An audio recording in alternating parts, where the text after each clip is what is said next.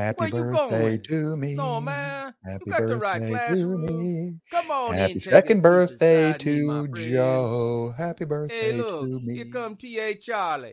Let's see what he got to say. Morning, you're watching The Road to Concord with former Marine Joe Bakanovic. Homeroom is on Rumble. You just go to Rumble and you search the channels for The Road to Concord. It's one word. When you find it, you go ahead and you click follow. It might mean you got to set up an account. I got him! It's fast, it's easy, and it's free. I did it. You can do it. For those technologically challenged members of the class, you can also catch us on Facebook, Twitch, Twitter, and sometimes on YouTube. That's when the professor won't get himself censored. That's usually just Wednesdays. Then you can catch the podcast after the show. It's uploaded to Podbean, iHeartRadio, and Spotify, and sometimes on BitChute if it ever works right. Just look for The Road to Concord. You can go to the blog page. It's roadtoconcord.com. That's where you'll find all your show notes, study notes, and handouts for the class. Finally, you can email the professor at joe@theroadtoconcord.com. He's a little slow. Yeah, he's got several emails that are sitting in the queue, but he'll eventually get around to emailing you back. I have an excuse. What's yours? Phones are on today, 229-469-0335. But only for registered numbers. We only accept calls from regular known listeners. If you wish to call in and are a regular known listener, you may request phone access through an email. If you find our classes helpful, please click the thumbs up, like, subscribe, and share it with those you think could benefit from it. Just warn them that Joe is a former Marine. This show is listener sponsored, meaning you do not, yeah. Businesses ain't going to give us no money, so we need it from you.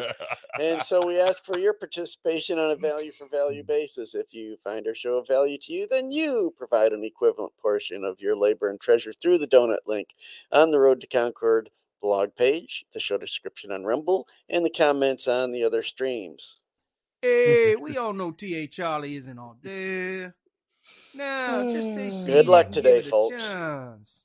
You'll soon realize we not might be the smartest, but we each independently form opinions based on reason and logic. We're free thinkers. Let's see what the Road to Concord with Professor Joe Bakanovic has on the lesson plan for today. Well, Charlie, we have to start with a message from Radio Free Computer. Yes, we do. Free Computer to our friend behind enemy lines in the occupied territory of Georgia. We have received your message. We are keeping our eyes focused on the eastern horizon, same as you are. Our eyes are focused on the eastern horizon.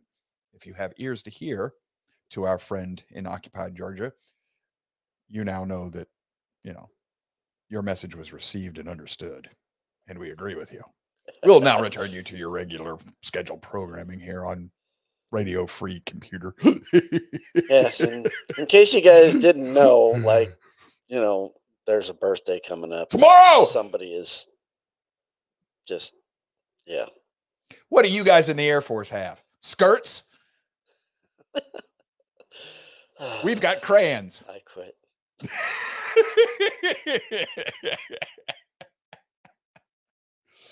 Yeah, it's Marine Corps birthday. The Marine Corps might have canceled the birthday ball, but I'm not canceling it. For those of you who are not yet aware, there'll be no show tomorrow, November 10th. Joe is taking the day off to celebrate his second birthday with BB in the Marine Corps.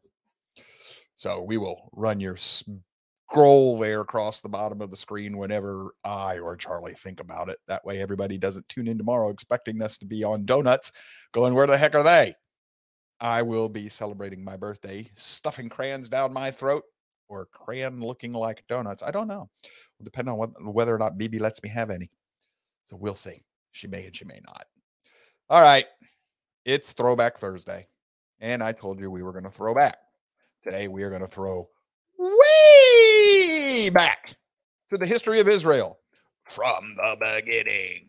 But first, if you go to your show notes, folks, the roadtoconcord.com, that's where I put up a blog post sometimes whenever we have notes for you, your homework. I've got it up here today. It's not a big long one. There's a little video clip for you there. There's a PDF file, slide presentation. There's a little bit of extra related material. You'll also find that I put the link in your homework back to our show on the history of Palestine, because that's going to be important. And we went over this, we're all the way back on October 10th. I didn't realize that that's already a long time ago. Jeez Louise, man. But you can go back to your show notes and you can refer to that stuff after the show is over. But for today, for now, excuse me, we are going to do our presentation on the history of Israel. And we're going to start with the patriarchs. Abraham, right? Why are we going all the way back there, Joe? If you will please kindly stick with me today, boys and girls, I will explain to you why this is so important. If you want to understand what's going on in the Middle East today, you got to go back to Abraham. No, I don't. Yes, you do. Yes, you do. Anybody, folks, boys, girls, listen up, class, eyeballs, snap, zero, look right here.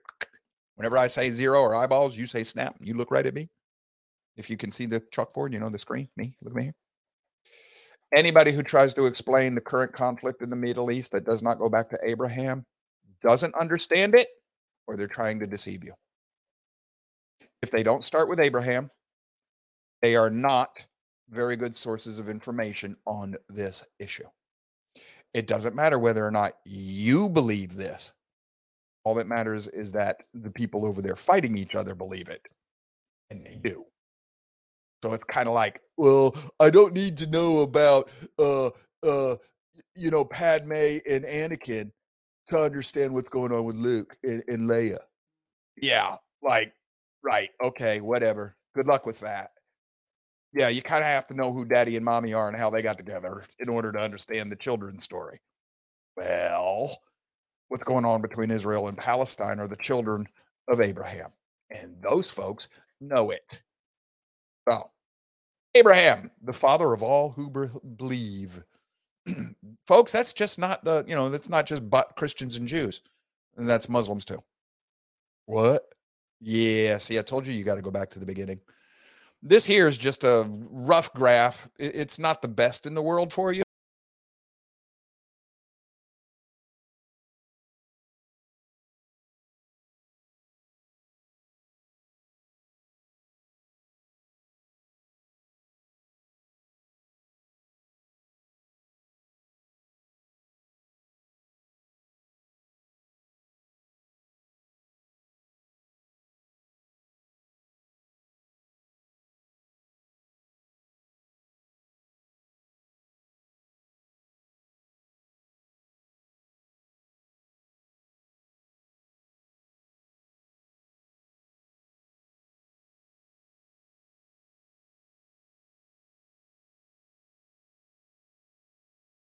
Cool stuff, guys.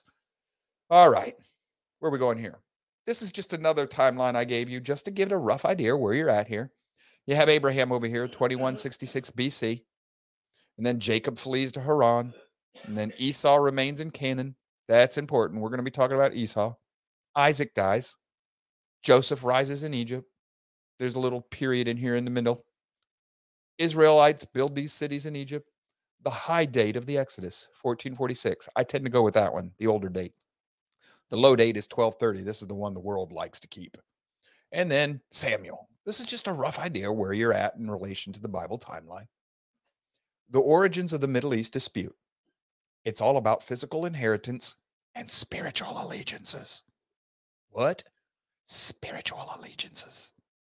No, Joe, it's got nothing to do with religion. It's got everything to do with religion. Even the inheritance has to do with religion. Now we're going to start right here. Y'all know, real quick, you know that Israel is an occupier and they have just illegally taken the land of the Palestinians. That's the claim, right? Okay, you little... This is why I told you, if you don't have somebody going back to the beginning, you're not listening to somebody who understands this problem deeply enough to explain it to you. Genesis 20, verses 14 through 16. Abimelech then took sheep and oxen and male and female servants and gave them to Abraham and returned his wife Sarah to him. Abimelech had taken Sarah to be his wife, even though she was married to Abraham. Abimelech said, behold, my land is before you. Settle wherever you please. To Sarah, he said, look, I have given you a brother, you and your brother, 1,000 pieces of silver. It is your vindication before all who are with you and before everyone that you are cleared. What's this got to do with anything? Well, this is the land of where they're at the time. That little yellow piece right there, that's Philistines. Today's Palestine. What? Yeah. See the Canaanites? So that little yellow area on your screen, that's today's Palestine. Abraham was in Palestine at the time. The king said, behold, my land is before you. Settle wherever you please. Abimelech. This is from Wikipedia. It's just the generic name given to all Philistine kings in the Hebrew Bible from the time of Abraham through King David. The king of Philistine gave Abraham and his descendants permission to live in the land. Whoopsie, modern day Palestinians. If you'll read the rest of the biblical story, you'll find out that what happens is Abraham's people are very fruitful. In other words, they're good little rabbits, just like they were commanded earlier in the book of Genesis. And they have more children than the Philistines. And God, Yahweh, blesses Abraham's descendants. So their cattle and their sheep multiply. And eventually the king is like, oh, hey, my people are jealous of you, so I got to renege on this promise I made. And then they start fighting over the land from that point, after the king had already given it to him. I got a little news flash for you, boys and girls. In the olden days, if the king gave a decree like that, he's not allowed to go back on it unless Abraham does something to violate the agreement, which he did not do. So any land that Israel occupies today was given to them by the king of the Philistines, modern day Palestine, eons ago. End of argument, right? Wrong. But it is where this all comes from. And now here we start with the conflict between Ishmael and Isaac. Okay, this got nothing to do with today, Joe. This got everything to do with today. Everything. Let me explain. So Yahweh comes along, God, and he's giving all these promises to Abraham. And Abraham says, well, how's that going to work? I don't have a son, and I've got to give him all my property. My heir is this foreigner I've adopted into my house. Then Yahweh says, don't worry, I'm going to give you a son. So, he gets all these blessings. And Yahweh goes away, and Abraham's wife says, well, Yahweh's taking his sweet time, so I'm going to do it my way. Here, have my handmaid, the Egyptian. Take her as a wife. Go make a child for me. That's Hagar, Sarah's Egyptian handmaid. So Hagar gets pregnant. And now Sarah's jealous because Hagar says, well, I had a child and Sarah couldn't. So, I'm above her. And the women start getting, have a squabble. And Abraham says, well, she's your handmaid. Do what you want with her. So Hagar flees because she's afraid of Sarah. And Yahweh runs into Hagar and says, where are you going? He says, get your booty back. You're going to have a child. And I'm going to bless him. And he's going to become the king, the father of 12 nations. Ooh, 12. Where does that number come from? Anyhow, his name's going to be Ishmael. So they go back. Now, what eventually happens is God gives Sarah a son, a natural born, firstborn son of the true wife. So Ishmael is technically the bastard child. And then Sarah has Isaac. And all the promises are going to go through Isaac's line. Well, Ishmael's jealous. He's envious because he's just been disinherited. He's just lost all the land and everything that was promised to Abraham. So this is all about physical, material things, not spiritual things. So what's going to happen is over time, Ishmael's going to try to reclaim and restore himself on his own, just like Sarah did when she gave Hagar to Abraham to make a child. Every time you do it your way and not God's way, it goes sideways. So this is what's happening here with Ishmael. This is a little thing that we need to read right here. This is from Genesis 16:12. This is God's prophecy over Ishmael when he's talking to Hagar. He says, but he will be, talking about Ishmael, her son, who's in her womb at this time, he will be a wild donkey of a man. His hand will be against everyone, and everyone's hand will be against him, and he will live in defiance of all his brothers. Oh boy. If you think this is not important, you don't know what's going on in the world here. Let me share something with you. Go over here, bring this up. Oop, they took it away from me. See, this is what happens, folks. I had this earlier today. This is a link to, well, hold on. We're going to find this. I want you to stick with me. This is actually important. Let's go back up to the original. This is the story on Palestine. I don't know if this is a WordPress thing or what, but it took this away from me. And there should be a page in here about Ishmael and Isaac. Oh, no, that was originally in the story on the Muslims. Dang it, man. I hate when this happens. I'm sorry. This is another link that's been scrubbed on us. In the homework where we did the story on the history of Islam, there's a page in there. It's a big PDF file. I save it on my computer and I keep linking it and putting it up, and they keep pulling it down. It's been done again here in real time. It was working earlier this morning before the show. They don't want you to see this information. They'll tell you it's disinformation because it was written primarily by Muslims. They trace their lineage back to Abraham through Ishmael.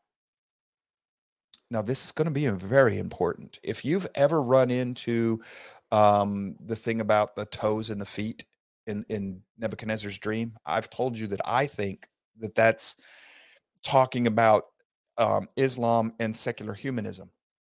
And they do trace their bloodlines through, the seed of man and everything. It fits, and I'll show you why in a minute.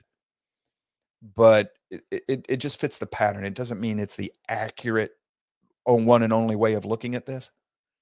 But every time I try to share this document, and if you ever get a chance to grab it, snag it off the computer and put it in your phone or your computer. You'll want it for future reference. They purge this thing all the time. It's true. It's accurate. I've researched it. It is true, but it comes from both of a biblical and Muslim perspective. The point is Muhammad traces through Ishmael. Why is that so important? Ishmael is the father of all Arab nations. Arabs, wild donkeys of a men. Well, keep paying attention. This is at the heart of what we're dealing with, folks. It's not just Ishmael. Enter the second part of the problem. The conflict between Esau and Jacob. Okay. Ishmael is the illegitimate son, but Esau is the firstborn of, he's the firstborn of Isaac. He's supposed to have the inheritance, but he doesn't give a rat's rip about spiritual things or an inheritance. And he sells his inheritance to his younger brother, Jacob, for a bowl of soup. Yeah, lentil soup, vegetable soup. And he gets disinherited in the long run. Jacob takes his inheritance. Now, it's by deception. Don't get me wrong. I understand that. But later on, when Esau's all wrought, he goes to his father and he says, please, father, give me a blessing. And Jacob blesses Esau, but it's actually a prophecy. And this is from Genesis 27, 39 through 40. It says, Isaac said to him, says to Esau, no dew from heaven for you. So no blessing for you, no prosperity from the land, no fertile fields for you. So Esau's descendants are not going to be very good farmers. You will live by your sword, but be your brother's slave. Yet when you rebel, you will break away from his control. There's another place where it says when Jacob lays down, Esau will shake the yoke off of his neck. Why is all this important? Because of this. Esau goes and marries his lineage into Ishmael's line. And Esau and Ishmael become the Arabs. One of them is religiously based, Ishmael. Esau isn't. So Ishmael is going to be apostasy. Esau is going to be secular humanism. It's all about the material. Both of them marry into the Arabs. They're not the same bloodlines. And they are in conflict with each other, even within this group. The Arabs fight each other when there's nobody else to fight. This is just a cabal of mess right there. But this is the source of those are your Palestinians. That's where they come from. Modern day Palestinians, not the original Philistines. These are the modern day Palestinians. They come from the Arab lines. Now, for me, I look at it this way, and I got a little note down here. This is part of the way I look at these disputes. And as such, it's merely meant to help understand the spiritual nature of the peoples who come from these men. Jacob, later to be renamed Israel by God, by Yahweh, he's the faithful.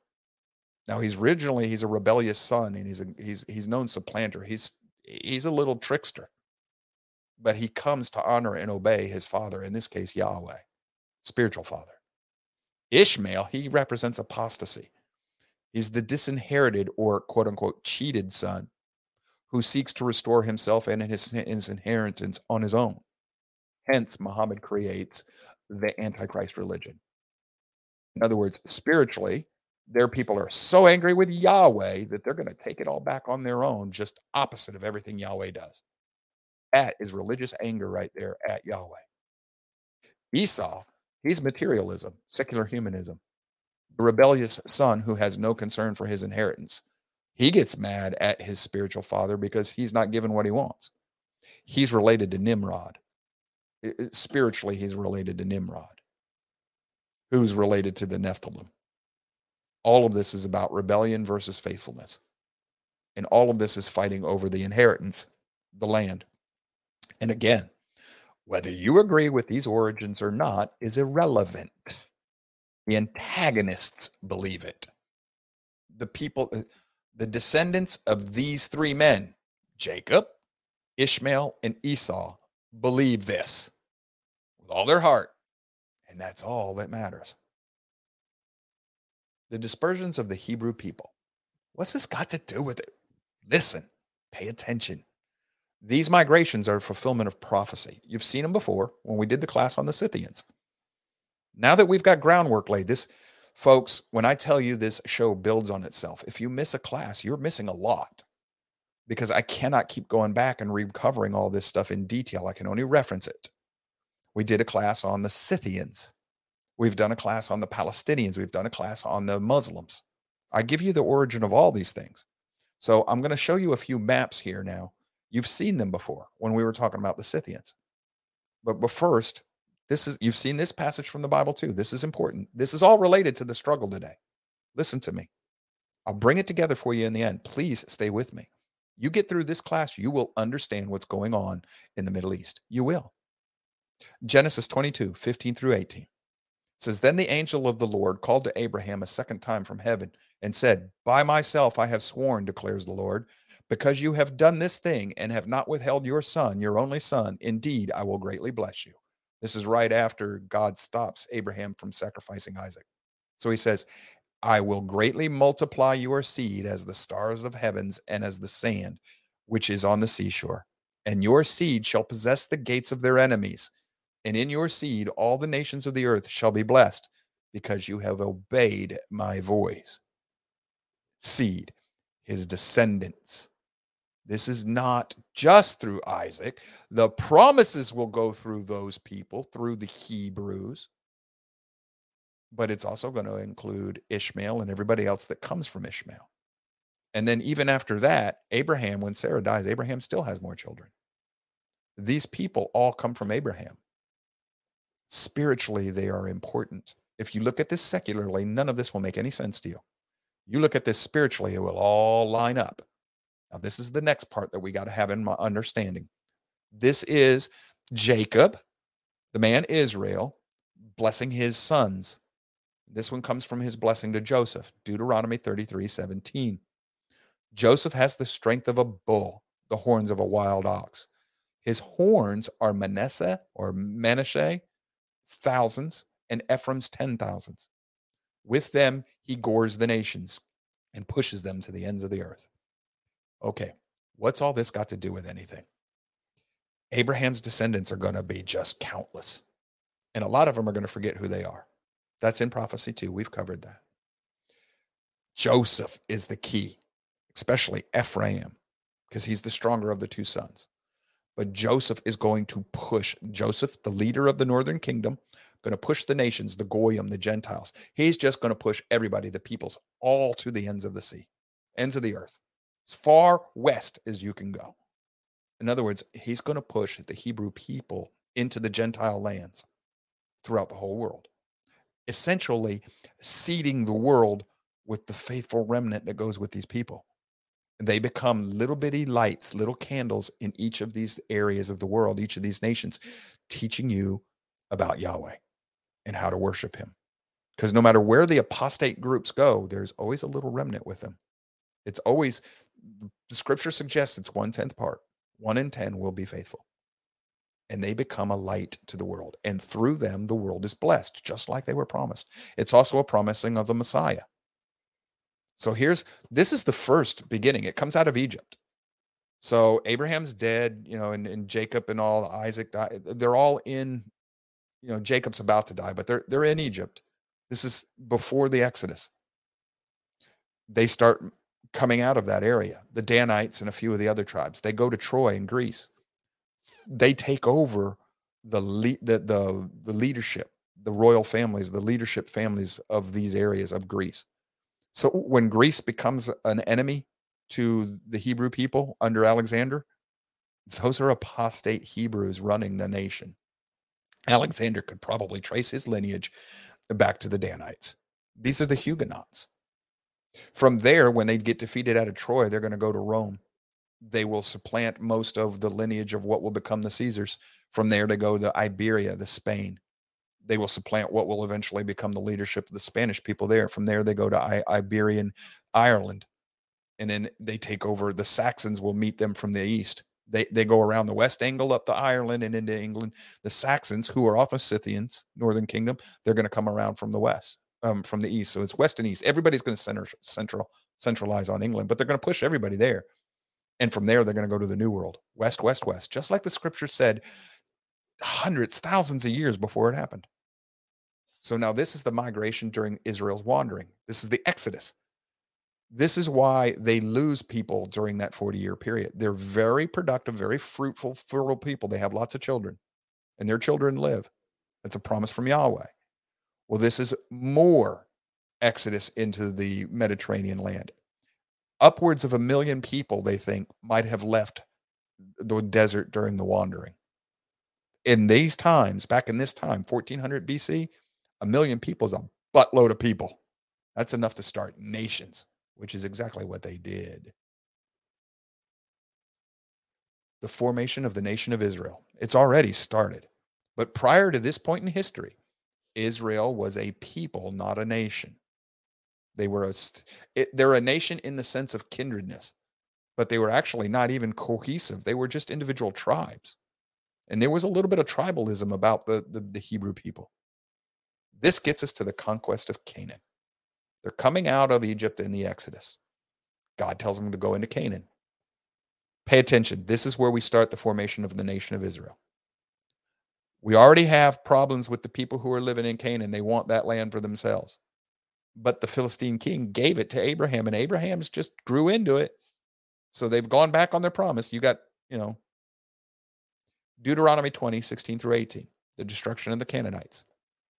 Only in the cities of these people that the Lord your God is giving you as an inheritance, you shall not leave anything that breathes alive. Notice it's not just the people, the animals. You purge this land. Instead, you shall utterly destroy them, the Hittite and the Amorite, the Canaanite, the Perizzite, the Hivite, and the Jebusite, just as the Lord your God has commanded you, so that they will not teach you to do all the same detestable practices of theirs, which they had done for their gods, by which you would sin against the Lord your God. This is why the death penalty is given in the law, so that you will remove the evil from amongst you. Well, God continues. This is Numbers 33, 50 through 56. The law of possessing the land. Then the Lord spoke to Moses in plains of Moab by the Jordan opposite Jericho, saying, Speak to the sons of Israel and say to them, When you cross the Jordan into the land of Canaan, you shall drive out all the inhabitants of the land from you, and destroy all their idolatrous sculptures, destroy all their cast metal images, and eliminate all their high places. And you shall take possession of the land and live in it, for I have given it to the land to you to possess. You shall maintain the land as an inheritance by lot according to your families. To the larger you shall give more inheritance. To the smaller you shall give less inheritance. Wherever the lot falls to anyone, this shall be his. You shall pass on land as an inheritance according to the tribes of your fathers. But if you do not drive out the inhabitants of the land from you, then it will come about that those who you let remain of them will be like thorns in your eyes and like pricks in your sides, and they will trouble you in the land in which you live. And just as I plan to do to them, I will do to you. God planned the destruction of these peoples. Israel didn't obey, so he's going to destroy them. Are you telling me that God had a hand in the destruction of Israel? Yes, for the exact same reason. Apostasy, paganism, idolatry. And now it says that this is only while you're living in the land. This is true. But after the new covenant, the land of Israel is no longer bordered. It's spiritual. Now, don't get me wrong. The Holy Land is still important. But what that means, though, is this battle will become spiritual amongst all people who align themselves with or against Yahweh. So wherever the people who align with Yahweh are, the Canaanites will be. And wherever you find the people of Yahweh, you will find signs of the Canaanites. You know, like you'll find a bull, and he'll be connected to material gain. You know, like the bull of Wall Street. You'll find child sacrifice. You know, like celebrating the fact that they've affirmed abortion. Like what's in the news right now about how everybody's having a great time because we're going to be able to kill our babies right up to the time they're born. That's Moloch worship. We're also going to have Astra worship. Yeah, you know, LGBTQ, sexuality, you know, promiscuity, fertility. Feels good, do it. This is the seed of Ephraim, the northern kingdom. Do we have any of those three things in our country, Charlie? Do we have a bull and materialistic centering of our interests? Are we really hardworking people and all about our money? Do we love child sacrifice, and do we get into all sorts of sexuality and promiscuity in a hookup society? Is any of that here? No. We wouldn't have any of that. Like, Bullet Wall Street, and they've got other, Stonewall, yeah. Roe v. Wade. There's an arch there that. Yeah. you know, Okay. there's- I was just curious. But now, this is the center of all that stuff too, because this is the center of Ephraim, Israel, the northern kingdom. Joe, this still hasn't got anything to do with Palestine. It's got everything to do with Palestine, folks. I told you. If you don't go back to the beginning, you're not going to understand this. Let's keep going. This is the conquest of the southern part of Canaan. And then the blue is the route of the Amorites, and the red is the route of the Israelites. This is from the same. I put these in your homework. This is the northern conquests. Now, from there, we get to the forgotten kingdoms. The kingdoms of David and Solomon are intentionally left out of secular history. I want you to understand something real quick. A kingdom is not a nation. What? No, it isn't. A kingdom doesn't have hard set borders. A kingdom is that area which the king controls or has influence over. And on the edges of any kingdom, the edges are always going back and forth because other peoples on the edges of the kingdom will always dispute for that land. So at some point, it might push in on the kingdom. Other points, he might push them back out. A kingdom has no set borders. It's not like a nation the way we think of it today. So this is actually the kingdoms of Israel, not yet the nation. The nation of Israel has not quite yet been formed. I mean, it has and it hasn't. It's the area given to them by Lot. That's the nation. Those were boundaries. There were hard boundaries set up there. But that's a nation within the kingdom. The kingdom is more than a nation. The United Kingdom was many nations. So you kind of, they're kind of the same and they're kind of not. They're a different, this is important spiritually. This is why there's no borders on a spiritual kingdom. There's an ebb and flow. I get more people believe me at this point in time, less people at that point in time. There's an ebb and flow on the borders, on the edges, on the peripheries. So this is important to understand. But now we're going to be looking at the two kingdoms that time is forgotten. This is David's kingdom. It's the time of his death.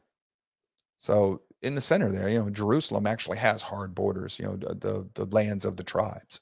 That would be the physical nation of Israel. But this is the kingdom of David, the Davidic kingdom. And then this is Solomon. So he owned a good part of the land, controlled it. But we need to pay attention because there's more than just this. 1 Kings 4:21. Now Solomon was ruling over all the kingdoms of the Euphrates River, to the land of the Philistines and to the border of Egypt. They brought tribute and served Solomon all the days of his life. And all the earth was seeking the attention of Solomon to hear his wisdom, which God had put in his heart. They also sent tribute, gold, and wives. A lot of Solomon's wives were more than likely, back in their day, you marry a princess into the kingdom so that you have a political allegiance with the king of that kingdom. Well, Solomon was so powerful, his navies sailed the world. We have found archaeological evidence of them in the Pacific Islands and all the way up into the Great Lakes of the United States and into the western deserts of the United States. You found Israeli kings from the time of David and Solomon. Those coins have been found in the state of Florida, where I live, all throughout the United States. Markings. We know that Solomon spread the world. He spanned the world. But this is Solomon turns from God. Pay attention how. This is 1 Kings 11, verses 1 through 8. Now, King Solomon loved many foreign women along with the daughter of Pharaoh, Moabite, Amorite, Edomite, Sinanian, and Hittite women from the nations of which the Lord had said to the sons of Israel, you shall not associate with them, nor shall they associate with you. They will certainly turn your head away to follow their gods. Okay, a lot of these women were probably given to him as wives to make political alliances with these countries. Solomon clung to these in love. He had 700 wives who were princesses, meaning from other nations, princesses, and 300 concubines. And his wives turned his heart away. For when Solomon was old, his wives turned his heart away to follow other gods, and his heart was not wholly devoted to the Lord his God, as the heart of his father David had been. For Solomon became a follower of Ashtoreth, the goddess of the Sidonians, and Milcom, the abhorrent idol of the Amorites. That's connected to Moloch. So Solomon did what was evil in the sight of the Lord of Yahweh and did not follow Yahweh fully as his father David had done. Then Solomon built a high place for Chemosh, the abhorrent idol of Moab, in the mountain that is east of Jerusalem, and for Molech, the abhorrent idol of the sons of Ammon. He also did the same for all his foreign wives who burned incense and sacrificed to their gods. He was told not to do this. He mixed with them. What's that got to do with anything, Joe? That's your Philistines today, Joe. Folks, those are your Palestinians. They're of mixed blood, mixed lineage. Guess what else? Solomon had children with these women. They get mixed into the Judean Hebrew culture. This is why you can't trace Hebrews genetically, because they're everybody, just as God, Yahweh, said they were. He said his kingdom is anybody who honors and worships him. It's not an ethnicity. The Hebrew people are select. They're chosen people to be the nation that will bring his teachings to the world and keep the oracles, the scrolls, the scriptures. But they will be a nation of many peoples. It'll be a melting pot. Y'all see the parallels? So from there, we have this. This is the Scythian migrations. This is going to start 745 BC. This starts about the time of the northern tribes being destroyed. And they go first to the area of Media and then up into what becomes known as the Scythians. And then they cross the Caucasus Mountains. They become known as Caucasians. They go up to the Norway and the Scandinavians area where they become Anglo-Saxons, part of Denmark and there. And if they go through southern Europe into Germany and then through Spain, they become known as Gauls and both of these, and Celts, and both of these people are Scythians. We've covered this already. The divided kingdom. After Solomon dies, there's a tax revolt. Oh, geez. Everybody reunites in the land of England to become new, the Israel in exile. And the crown is transferred and the breach is repaired and it lands back in the crown of England. And then England loses Ephraim and Manasseh to a tax revolt. Geez, I see no parallels there. The kingdom of Judah and the house of Israel. Israel in blue, Judah in that orangish mustardy looking color. Over a tax revolt. The northern kingdom is apostate. They worship Jesus and Yahweh. Well, not the Messiah, but they're waiting on the Messiah, but they worship Yahweh their own way. They do it their way. Please excuse the way I'm going to put this, because it's going to seem very vulgar to a certain group of people. But that blue northern kingdom is very Christian. What? Yeah, that's what yesterday's show is all about. Those people on the south, that's very, what you think of as Jewish. No, that's very Torah. They stick to their faith, just like prophecy says they will. It says that when they return from Babylon, they'll return to their faith and they'll never leave again. Guess what they've never done? Now, they've added to the law. Don't get me wrong. They're not perfect, but they've never abandoned the principles of Torah. Everybody else has, just like the northern kingdom did. This is why Jesus told the Samaritan woman, you don't know who or what you worship. Now, this is important. This is one of the reasons that the Western world cannot see and understand what's going on in Israel today clearly, because we're still partially blind, not the Jews, us. Yeah, I'm referencing Romans. 1772 BC, the Assyrians conquer Israel. And we start the migrations. And then from those migrations where they're deported, this is up around the Caspian Sea and all that covers the Scythians, because Israel becomes the Scythians. Then there's the captivity of Judah. Babylon takes Judah away. So you go from Jerusalem up through, follow the Euphrates River into Babylon. Why is that important, Joe? Pay attention, boys and girls. Stick with me. And this is going to be more of the migrations. This is going to be after the fall of Babylon. They're trying to escape the fall of Babylon. So more up into the Caspian Sea, more of the Scythians. These are a couple of books that you might want to look at. The Origins and Empire of an Ancient Israel. This is by Stephen M. Collins. Israel's Lost Empires, also by him. He covers all the archaeology and the work that's been done to trace these folks. It's actually been done. The academia ignores it, even though they're the ones who've actually found it. They just don't make the connections. But you also have this one by Collins as well. Parthia, the forgotten ancient superpower in its role in biblical history. Do you even know where Parthia was? You call it Iran. Why is that important? Bible tells you that the majority of the Jews, the people from the southern kingdom, the house of Judah, stayed in Babylon. They didn't return. It was only about 70,000 people, I think, that returned, somewhere in that neighborhood. Came back with Nehemiah. And they restored the nation of Israel. But the majority stayed in Babylon. So when Jesus is born and the wise men come, the Magi, guess who they are? Those are quote unquote lost Jews. More than likely. They knew about all the oracles. They knew the signs of the scriptures. They knew what they were looking for. They never lost their faith entirely. So what we have now is we have the people, descendants of Abraham through Isaac, Hebrews, not just Jews. We've got Hebrews in the land of Scythia, the Caspian, what we would call the Stands, up there in parts of Turkey and Ukraine and in the Russian steppe. We've got them there. We've got them in Spain, Greece, Italy.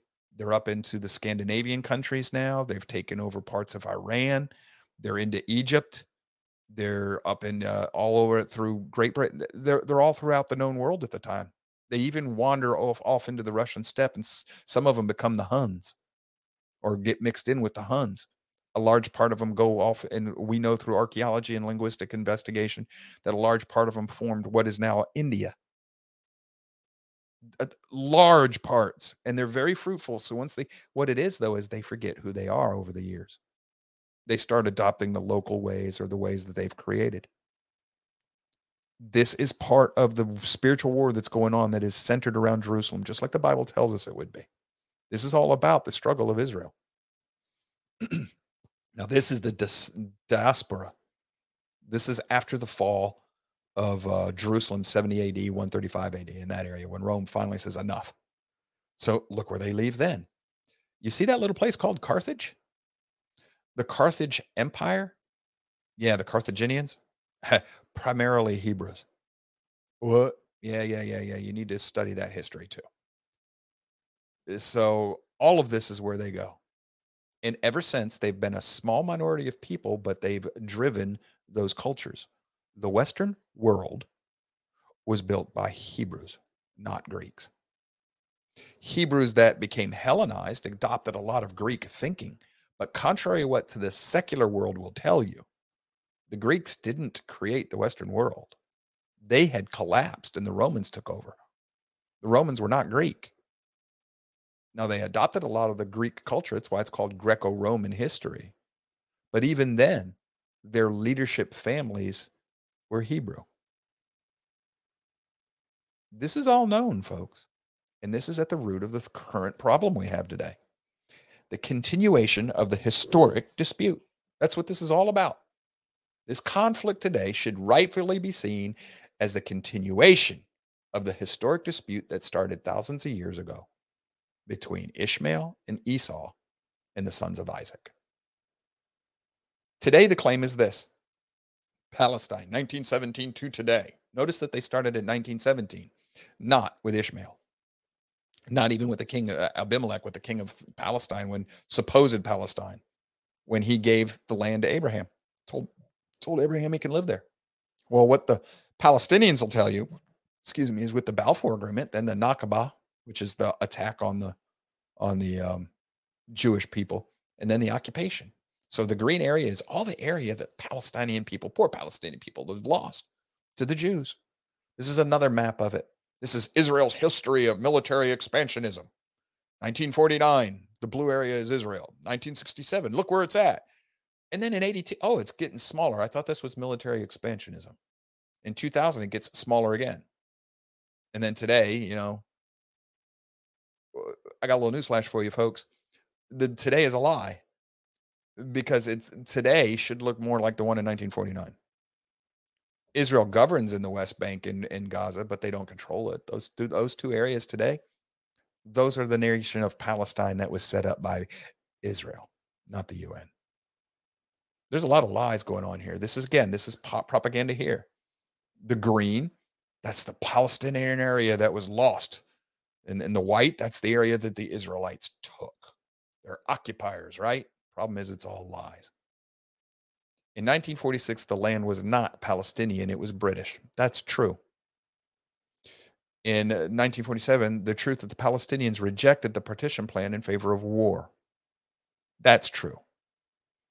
The green areas in 1949 through 67, the green areas were occupied by Jordan and Egypt, not Palestine. That's true. And in 2000, the truth that the green areas are the first ever Palestinian rural areas, and they were created by Israel. Israel gave that land to them, allowed them to have it, and set up their own government. Now, they see it as occupation. That's not exactly what's going on. Now, this is after the restoration of the physical nation of Israel, folks. But this is a continuation of the battle that has been raging in this area since Abraham came out of Ur. Nothing new. Israel. This comes from a slideshow that's in your homework. Let's go back a bit. 63 BC, the Romans occupy Israel. 37 to 4 BC, Herod the Great, king of Judea.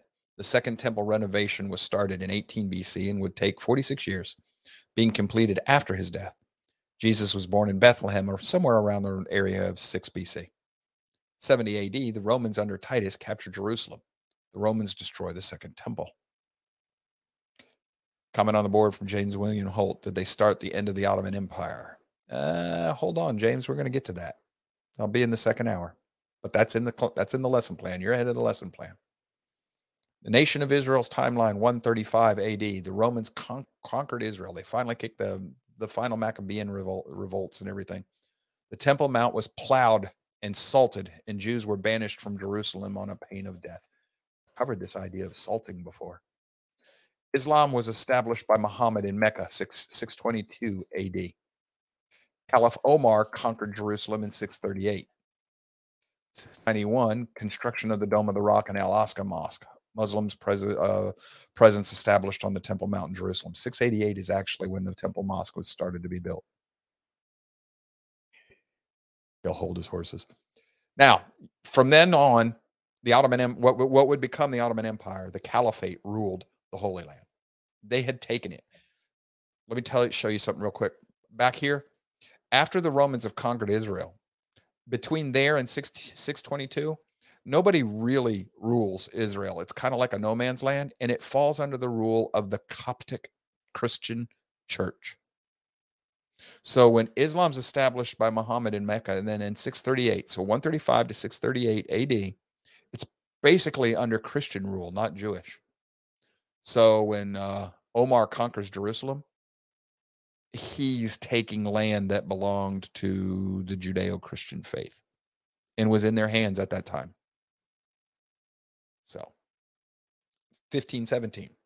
It's the start of a 400-year occupation of Palestine in Jerusalem by the Ottoman Turks, Turkish Empire. That's when the Turkish Empire comes up. Before this, it's the Caliphate, the Moors and the this is all with the Crusades, all of that area in there. 1888, start of the first Aliyah. That's ascent, migration of Jews from the diaspora to the land of Israel. In 1888, they start coming back home. 1904, start of the second Aliyah. It's a second wave of Jews, mainly from Russia and Poland, migrated to Palestine, being driven by persecution. 1909, the first kibbutz, it's a settlement, was established in Galilee. 1914, 1918, World War I. 1917, the Battle of Jerusalem occurred during the British Empire's Jerusalem operations against the Ottoman Empire. General Edmund Allenby takes Jerusalem. Why is this important? This happens in World War I. It's a war. The Ottoman Empire is basically Turkey at this time, but it extends most of northern Africa. They chose to fight on the side of Germany. They lost. You lose a war, tough cookies, Jack. If I want to erase your nation, I get to do so. Shouldn't have gotten a war with me. You picked the wrong side. So whatever Britain does from that point on, Britain can legally do internationally in man's law. Also, by the way, a lot of times by God's law as well. So 1939, 1945, World War II, the Holocaust. 6 million Jews perished in the Nazi concentration camps. 1947, partition of the plan for Palestine. Palestine at this point is a British protectorate. It is not a nation. It's a region. 1948, the State of Israel was declared. Israel was proclaimed a state on 14 May 1948. Wonder how close that is to the birth of Abraham. 1949, Egyptian army defeated. Jordan, Syria, and Lebanon signed armistice agreements. Jerusalem divided Israel, controlled the west, the new city. Jordan occupied the old city in the east. This is the Balfour Agreement. The Balfour Agreement declaration starts in 1917. This is after World War I. Palestine, freed from the Ottoman Empire rule by the British, became a mandate. And that mandate being the League of Nations at this time tells Britain, you're in charge of this. You govern this area. There was also a French mandate in this area as well. British Foreign Minister Arthur Balfour, British Foreign Minister, issued a declaration of support for the creation of the Jewish homeland in Palestine. Jewish homeland, not Palestinians. There's no such thing as Palestine. Never has been. That's what that other show was about. But without infringing on the rights of the existing non-Jewish communities. They had a plan for this. Tension grew as more Jews immigrated to Palestine after World War II. The British turned over the mandate to the UN. UN had now been formed. All right.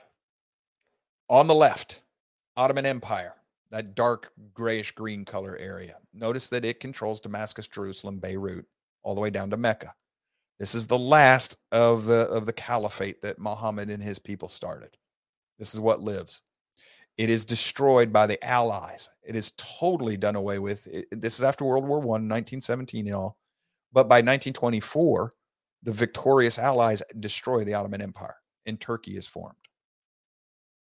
That's a head wound, a fatal head wound to that empire.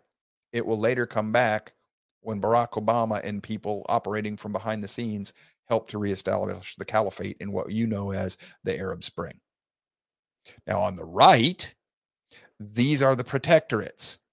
The green area, that's Italian protectorate, all the way down there on the bottom, just to the other side of the Red Sea from Yemen. That will actually become part of World War II.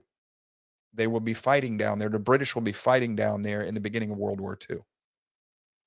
Now, this tannish area, next to the Italian part, down there on what was Yemen area, down south part of Arabia, and then up there, what's called Palestine and Mesopotamia, Iraq.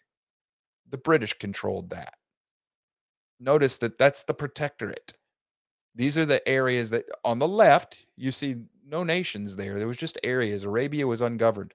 The Ottoman Empire controlled that darkish gray area. Egypt controlled the area on the left. Italy still had the Albanian area. And then France gets this area that we know as Lebanon and Syria. We redrew borders. The Western allies, France, Italy, Britain, etc. We redrew boundaries in the interwar period between World War I and World War II. We redrew the boundaries of current modern Middle East. We did that on purpose to keep, and we intentionally, stupidity, but we intentionally included differing groups into those countries, thinking it would act as a check and balance. They'd fight each other rather than outside of their borders. But the area of Palestine is not a nation. It's a protectorate under British control. And this is where the modern day starts. But if you'll look, before the British have Palestine, there is no Palestine. There's the Ottoman Empire. And before the Ottoman Empire, there's no Palestine. There's just the region of Judea under Jewish Christian control. Before that, there was no, the reason where Palestine comes up as a nomenclature, before the final revolt in 70 to 135 AD, the Romans called the area Judea. After the final revolt, the last vestiges of the Roman Empire renamed it Palestina or Palestia as an insult to the Jews. That's where Palestine comes from. That's the first use of the word. Before then, it was Philistia, referring to the Philistines, not Palestia. Different words. I know they sound a lot alike, but it's different. Palestine has been, always has been, a political creation. It has never been a nation, ever, in the history of man, until Israel created it to try and make peace. Israel created the modern-day Palestine. Nobody else. Israel. We're going to go to the break. When we come back, we're going to pick up here and we're going to continue forward. We're going to talk about this modern conflict. All of this comes from the past. I've told you before, the past drives the present. This is why Orwell said, if I can rewrite the past, I can affect the present. Because if I can teach you to believe the lies of the past, notice how the Palestinians always start with 1917 as the Balfour Agreement. Why? Well, if I go back any further than that, I run into the Ottoman Empire and there's no Palestine. Whoopsie! See? If I can control the past, I can control the narrative today. Well, even before the Ottoman Empire, I go back to the Coptics. And before them, I go back to the Romans. And before that, to the Greeks. And before that, Babylonians. And then the Assyrians. And eventually, I wind up with Israel. And Israel goes back before that, the Canaanites and the Philistines, in which the Philistine king told Abraham, you have my permission to live there. He never stole anything. The king of the area gave it to him. And then he changed his mind. And the fight's been on ever since. We'll see you in 6 minutes.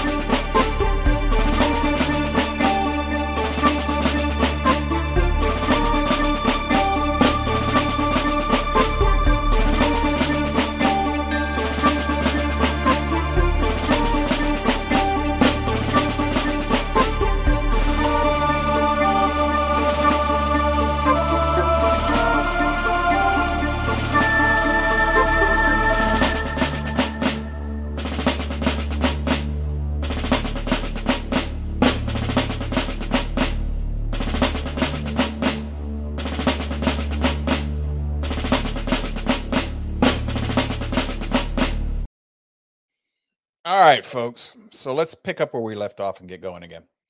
The next thing to happen. Okay, just we're after World War One, and the British protectorate of what is known today as Palestine. This is the area that was originally sectioned out by the Balfour Agreement. This is the area you're looking at right now in white was originally intended to be given to the Jews. Yes, this is the area that the people in England and the British wanted to give to the Jews. That's a lot of area, isn't it? It's a lot more than what Israel has today. Okay. So what happens is there's a lot of fighting that immediately causes an uproar. The Arabs are just not happy with that. So then they suggest this. The area in that darker yellowy mustardy color, we're going to give that to the Palestinians. And the area in white, we're going to give that to the Jews. This was the next suggestion. Well, this becomes Transjordan. Well, in the process, the area that Britain and the Balfour people, Balfour Agreement and the Declaration of the British Empire, they're in charge of this area. They can do what they want with it. The UN told them so. They wanted to give this dark mustardy color to the Palestinians. That would, had the Palestinians accepted that Jordan would be Palestine today, not Jordan. But they didn't like that. So what happened is other Arab nations, Iraq, Syria, Arabia, Egypt, they moved in there and created Transjordan. Jordan is stolen from the original mandate. That was done by hook and by crook. So the nation of Jordan, that's the true occupation from what the international community was trying to do at the time. This picture shows you Jordan, originally set aside as part of the Jewish national home, originally was supposed to go to Jews. Jordan was ceded to the Arabs to satisfy their need for independence in Palestine. The Hashemite kingdom of Jordan is actually a Palestinian state. King Hussein of Jordan said in 1981, the truth is that Jordan is Palestine and Palestine is Jordan. Boom. Mic drop, strut off the stage. I win my argument because I'm just reciting what they've said with their own mouth. King Hussein of Jordan, 1981, admitted that they took that from what was supposed to have been the Jews. So here's what finally happens. This is the final solution in 47-48. Now we're going to let this darker gray area, this is going to be Palestine, and the white area, that's the little area that the Jews are going to get. Did you notice what we went from? We went from all of that to the Jews down to they get this. Now, the majority of this is mountain and desert. You can't live there. Not very well. And the Jews were happy with us. They were going to go inhabit deserts and mountains. There was nothing green in these areas, not really. Now, the areas that are in that dark gray, Gaza and the Western Bank, the Arabs were living there because that's the naturally fertile area of this part of the world. Remember, their prophetic nature is that there will be no dew and they will not be very good agricultural people. They'll have no dew. They'll have no blessing. They can't live off the land. So they can't, they're not farmers. They have to live where it grows naturally. And that they're all going to be people that live by the sword, and they're always going to be fighting with everybody around them. They've been following their prophetic nature since Ishmael and Esau. So they give this to the Jews, and within a few years, now they immediately say, I don't even want the Jews here in the deserts, in the wasteland. That's not good enough. So they immediately start a war. But after that war ends, within the next couple of decades, this land blooms and it becomes fertile like never before. I mean, Israel is one of the world's, if the United States disappears, the land of Israel is the world's largest exporter of fruit and flowers, just like the Bible said it would be. The blooming of the desert is a biblical prophecy. Not just the creation of the nation of Israel, but the blooming of the desert is all biblical prophecy thousands of years ago. Now, this is the Arab state in orange, Jewish state in red, roughly. This is the UN partition line for Palestine, 1947. And the red is what the Arabs say Israel should have. Okay. This is just a quick list of the wars that have been fought ever since. So in 1946, foundation of Israel, we start a war with the Arabs. The Arabs start a war with Israel. And in 1967, there's a 6-day war. The Arabs attack Israel again. 1973, again. 1993, there's the Oslo peace treaties. In 97, construction of Palestine. Israel creates Palestine. 2000, supposedly Israel attacks, but you need to go back and this is propaganda too, though, folks. But every one of these things here, suicide bombings, the United Nations, blah, blah, blah. All of this is preeminent, started by other people. Here's your current boundaries. Current boundaries defined by past wars. So in the first, on the left, that's the picture that the UN wanted to create and did. 48, 49. This is what it looks like after the Israelites are attacked by the Arabs. So that's the area that the Jewish people won after they were attacked. They become a nation, the Arabs attack. This is the area they win after their war of independence. Then they get attacked in 1967. So that area there in the third picture is the area they occupy in 67. Now, there are struggles and battles and fights between 79, 93, and 2000. And Israel is essentially forced to give up that land by the international community. And now they're back to what you see on the right. Now, there's a passage in the Bible that says, woe to those who divide my land. Well, that's going to include a lot of American presidents and a lot of leaders of the West. Let's go through this a little bit. The first Arab-Israeli war. This is after they're declared independent. This is all, you don't have to read it. It's not important. The area inside the blue highlights is the little bit of area that the Jews were given. All these red arrows, that's an attack by Arabs. They had tanks and planes, and they were fairly well supplied because they had the remnants of both the Allied and Axis armies available to them. Israel had to defend itself with old American equipment that it scrounged from Southern Europe after stuff that was left after World War II. And Israel actually, some of the planes it fought for its own independence with were Nazi airplanes. Some of the first fighters in the Israeli army were Nazi Me-109 derivatives with new engines. So they used the weapons of the people who tried to kill them in the Holocaust. They had to scrounge everything they could together to do this. Now, in this war and another war, everybody had to fight. Women, men, everything. I think 63, today, I believe, we'll cover this in a minute, the 1963 war, but one of the most famous snipers in Israel's history, modern history, sniper. She's female. She had over 60 confirmed kills. She's a little bitty diminutive thing. You know her as Dr. Ruth. Yes, Dr. Ruth, the sex therapist. When she was younger, she was holy terror on Israel's enemies. But this is why Israel always has to fight. Everybody has to fight because there's not enough people over there. The War of Israeli Independence, 1948. The first Egyptian Air Force struck Tel Aviv. Soon after, the forces from Egypt, Transjordan, Syria, Lebanon, Iraq, Saudi Arabia all attacked. Most analysts felt that the more numerous and better equipped Arabs would overwhelm the Israelis. Easy. They didn't. Israel won. Everybody forgot to account for who fights on the side of Israel. Again, 1947, the United Nations partition. The Arab armies invade in the middle. This is July 1948 after the Israeli counterattacks. So on the left is what Israel starts with, and on the right, all that area in yellow and orange colors, that's what they gain. The land that the Arabs lost was their fault.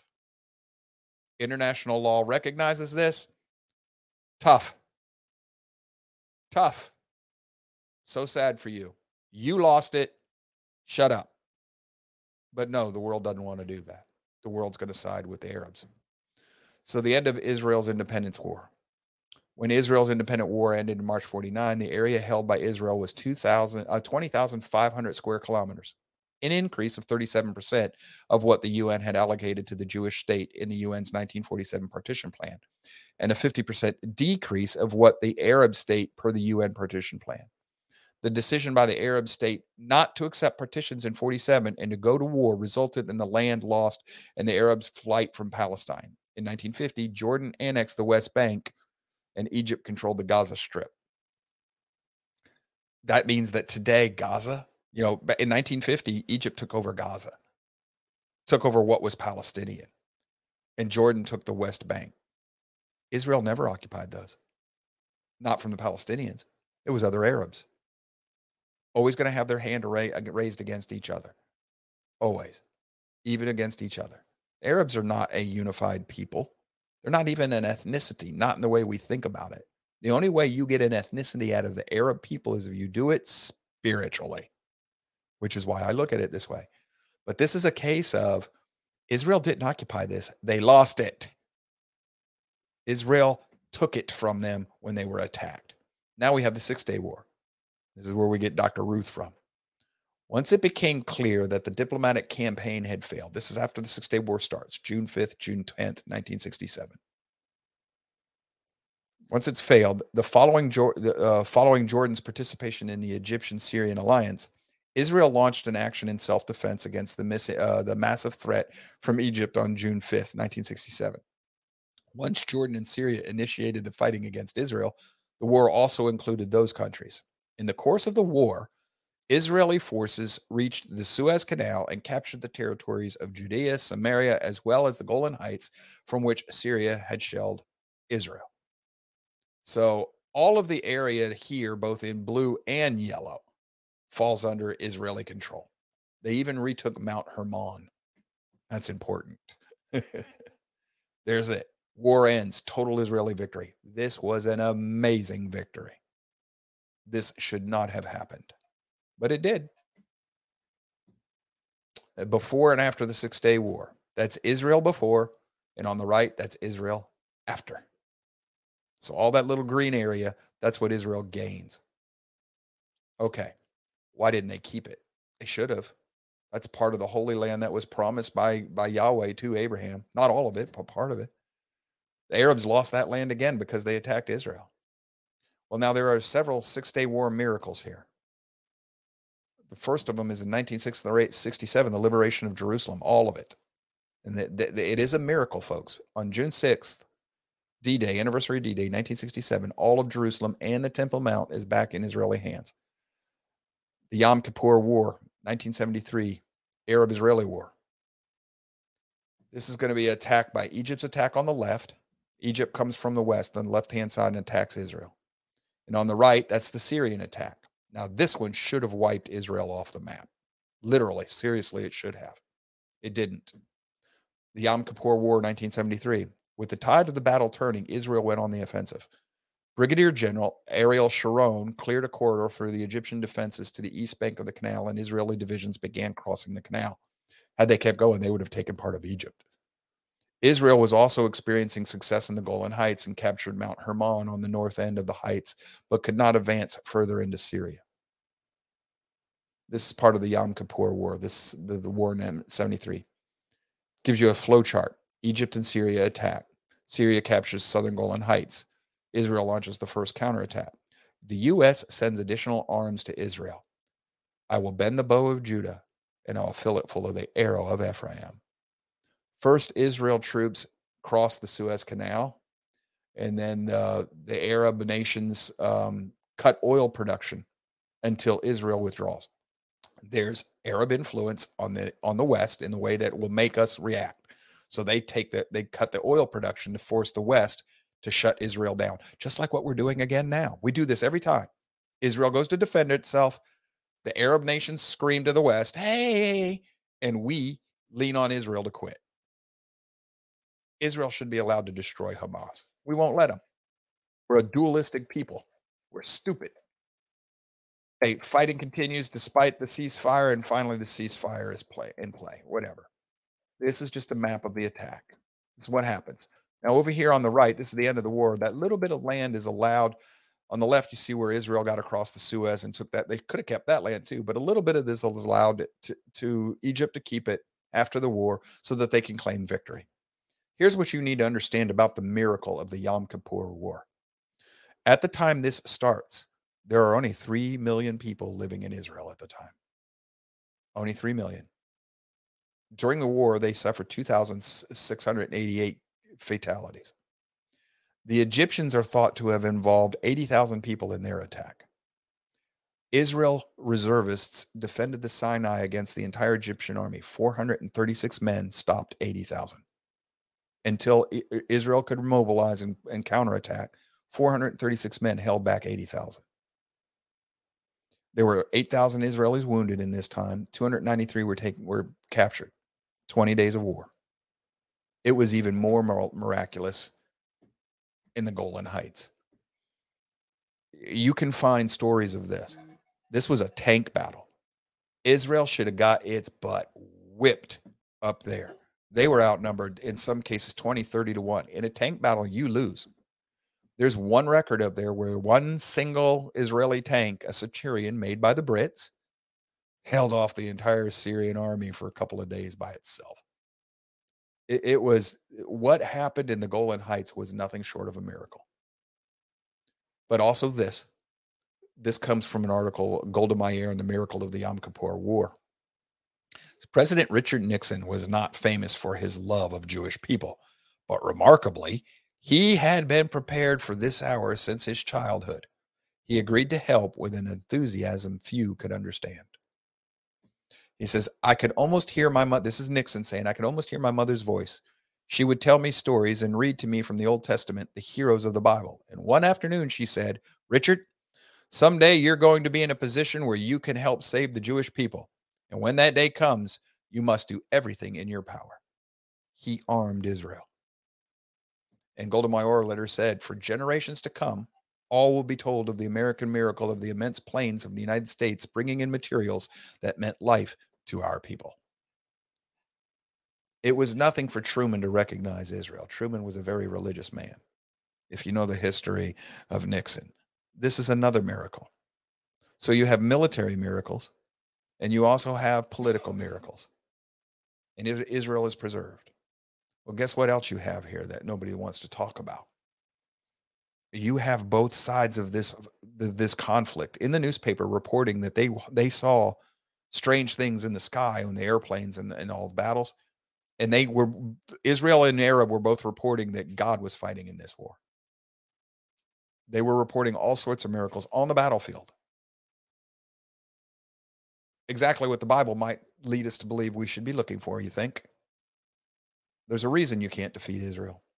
Now, after the 1973 war, Israel in 48, then Israel in 1967, after the Six-Day War, that's that gray area, and then the land has to be returned because the West forces Israel to do so. Israel had a right to keep that, should have. We would have included the Gaza Strip. We wouldn't even be in this argument right now where we're at. The West has perpetuated this fight. The West has sided with Islam. The two-horned lamb beast has stood in the presence of the beast and given it a mouth to speak and brought it back to life. This fits with that understanding of prophecy. You are looking at Revelations, more than likely. I can't promise you this, but if you were with us in the summer and we went through the 15 steps of the book of Revelation, according to Schofield, how he sees it, this fits perfectly. The Western world, two horns like a lambkin, looks like Jesus. You got the Catholic and Protestant churches standing in the presence of the beast, in the presence of Islam, letting it talk, giving it a voice, standing it back up and breathing life into it again, and causing the world to worship the beast, causing the world to agree with, worship, and kowtow to Islam. Should have sided with Israel. We are still not doing that. If you side against Israel, you are for the enemy. Spiritually, folks, you don't have to agree. These people do. That's all that matters. History of Israel and Palestine here, the Balfour Declaration, 1917-18, State of Israel, 1948, Six-Day War in 67, Yom Kippur in 73. Since then, the First Intifada in 87, Israel defended itself. The Oslo Peace Accords, where a lot of that land has to be given back. Second Intifada, 2001, 2002, Israel defends itself. Palestinian proposal of a unilateral declaration of statehood. And Israel gives it a statehood. And they still aren't happy. How much more has to be given to these people? It doesn't matter. During these other little conflicts with the intifadas and all, this is a newspaper, July 16th, 18th, or whatever, 2014. Their God, this is an Arab newspaper, says their God changes the path of our rockets in midair, said a terrorist. He's talking about Yahweh, God of Israel. This was widely reported. Weird things were happening in the sky again. Why aren't we reporting that? It goes against the law. Oh, well, the missile malfunctioned. No, it didn't. You will see it however way you want to choose to see it. If you have spiritual eyes to see, you'll see what it is. But this right here, this is why. Israel, you've been fighting Palestine for about 60 years now, using advanced weapons and America's financial aid against us. A country that has no army, no weapons, no money, and no central government. And you still haven't managed to win. When will you get it? You can't beat a country that is protected by Allah. Well, then, how come you haven't beaten Israel? And why are you saying that Allah stops your missiles? I think he's on the wrong side. This is Ishmael. This is Ishmael. Ishmael wants nothing less than the total destruction of the Jews. Mahmoud Abbas, a Palestinian state like Iraq, Saudi Arabia, and other Islamic countries will not have or allow a single Jew to live there. So when Palestine establishes itself, they think they need to kick every Jew out of the nation, out of their little country. And since they claim the Jewish land as well, they want the Jews out of there as well. This is just a political agenda of people wanting you to give them what they're not strong enough to take. They're parasites. They're leeches. These are good little Marxists, good little progressives. It's the same spirit, folks. It's the same spiritual way of doing things. Now, 67, when Jerusalem was taken back. June 1967, Israel versus Arab Six-Day War. Defense minister, whatever his name was, he's watching the Israeli flag rising above the Muslim Dome of the Rock through binoculars from Mount Scopus. He urgently radios Gurr and demands, do you want to set the Middle East on fire? Remove that flag.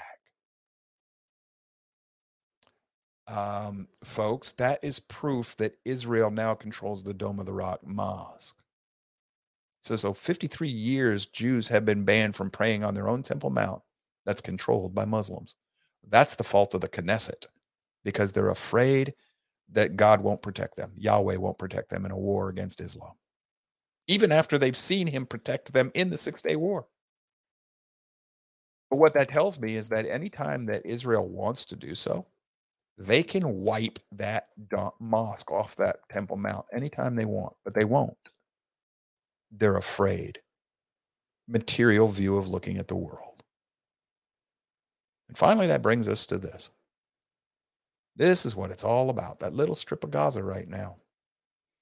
There are luxury resorts on the coast.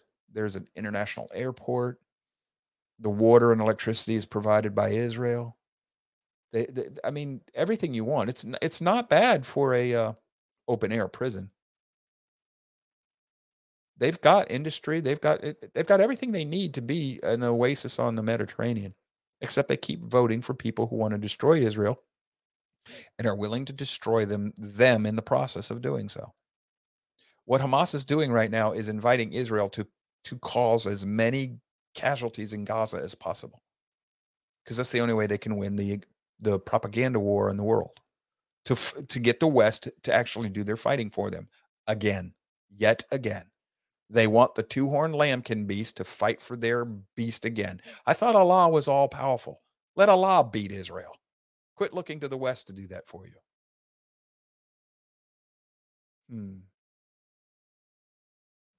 Never going to happen.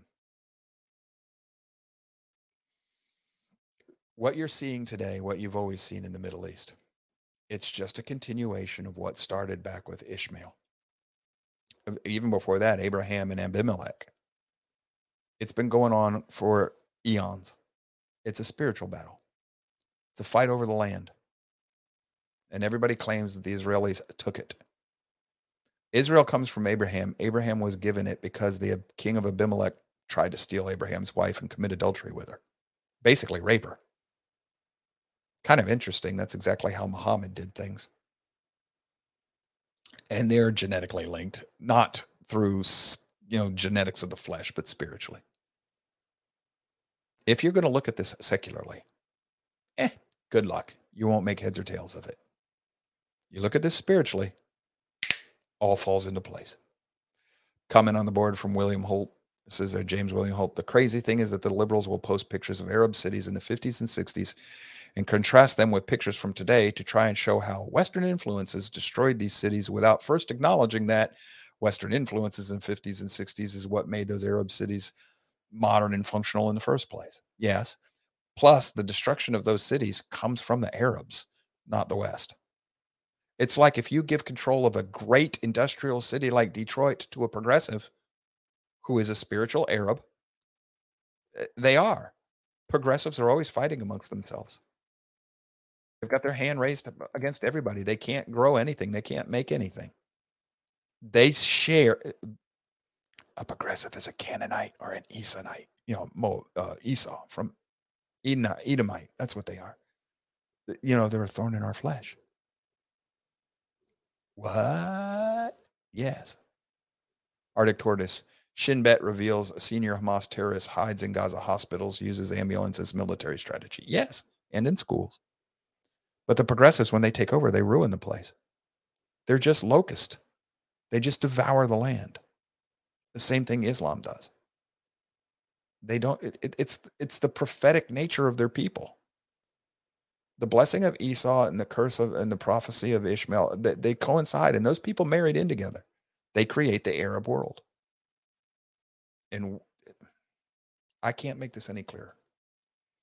I've done my best today, and we're almost done unless somebody has something on the board or a phone call or a comment, but we're almost done for today.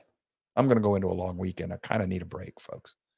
But I've done my best to try and explain to you how I see this. I see this in the long view from the geosynchronous orb of history, looking down and seeing the whole course of history. Beck did this when he's like the man on the moon, looking down and watching human history over time. That was his thing about trying to show human hit, but he didn't connect it to scripture. I do. The Bible is my Rosetta Stone. That's how I interpret everything in history now. I look at it from that perspective. And as soon as I learned to do that, a lot of things that used to puzzle me just started falling into place. Click, click, click, click, click. Consistent, coherent, logical, non-contradictory. It doesn't mean I have every little detail. I'm not claiming that. Don't get me wrong. But this is the only way to understand that conflict over there. And it's the only way to understand that this conflict will not end until one side is dead. And that's why everybody's after Israel. This time, Israel wants to totally eradicate Hamas. They've had enough. So all of her Canaanite enemies around the world are coming after her, like Biden and the American left. Yep, they're already calling for a ceasefire. Yep. If you side with Palestine or Hamas or if you side against Israel, you can claim to be Christian or Jew all you want. You're not. Not my words, Yahweh's. The Elohim of the Bible, the creator of this universe according to scripture. If you're against Israel, if you bless Israel, I'll bless you. If you curse Israel, I'll curse you. Yeshua. If you're with me, you're on our side. If you're not against me, you're on my side. But if you're against me, you're on the other side. There's only two sides of this war. Team Yahweh and everybody else. Everybody else is in the kingdom of Satan. So if you go to church every Sunday and you're siding with Hamas, be gone from me. I never knew you, you who practice lawlessness. Don't be surprised when you hear that. If you're a Jew and you're against what Israel's doing, you're a fake Jew. You got a problem with that? Don't get mad at me. Talk to the person in your mirror. I'm just fire's hot, water's wet. I'm reading the rule book. Sit right here on my shelf. Team Yahweh, Team Satan. End of story. If you're a secularist, I don't believe in either one of them, Joe. Congratulations, Team Satan. I didn't say that. Yes, you did. No, Joe, you. Not my words. Theirs. Doesn't matter what you believe. Matters what that says. Doesn't matter if you believe the spiritual aspect of the war right now between Hamas and Israel. Matters what they believe.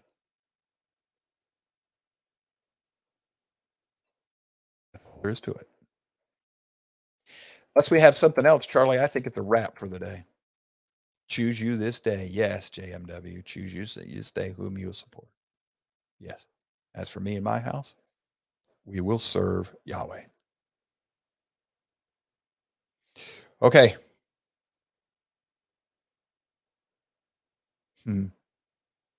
I think our Dodo Cop is exposing himself. We're going to call this one a wrap for today, folks, unless somebody comes up with something real quick. Charlie, you have anything you want to add or ask? We good? I think we'd be good. We're having a long weekend, so we'll see everybody Monday. Yep. See you Monday. Yep. I'm going to go have myself some crayon cake. We love each and every one of you. We thank you for being here. If you like what we're doing, give us the thumbs up sign that, that tells me and Charlie and Natasha, who took the day off, tells us we're doing okay. Share the show with those who you think it'll help. If you can afford to do so, go to the donut page and set up a $5 a month recurring donation. It helps us pay the bills. Otherwise, folks, y'all stay safe. Have a good long weekend. At least I'm having a long weekend. We'll see you Monday. I got a manic Monday in store for you. We're going to go totally political. I want to talk about GOP traders. Yeah, I want to talk about GOP traders. So let me bring you a whole bunch of stories Monday. We're going to go back a few years, but we're going to show you a theme, and we'll go from there. See y'all Monday. Y'all take care. Stay safe. Bye-bye.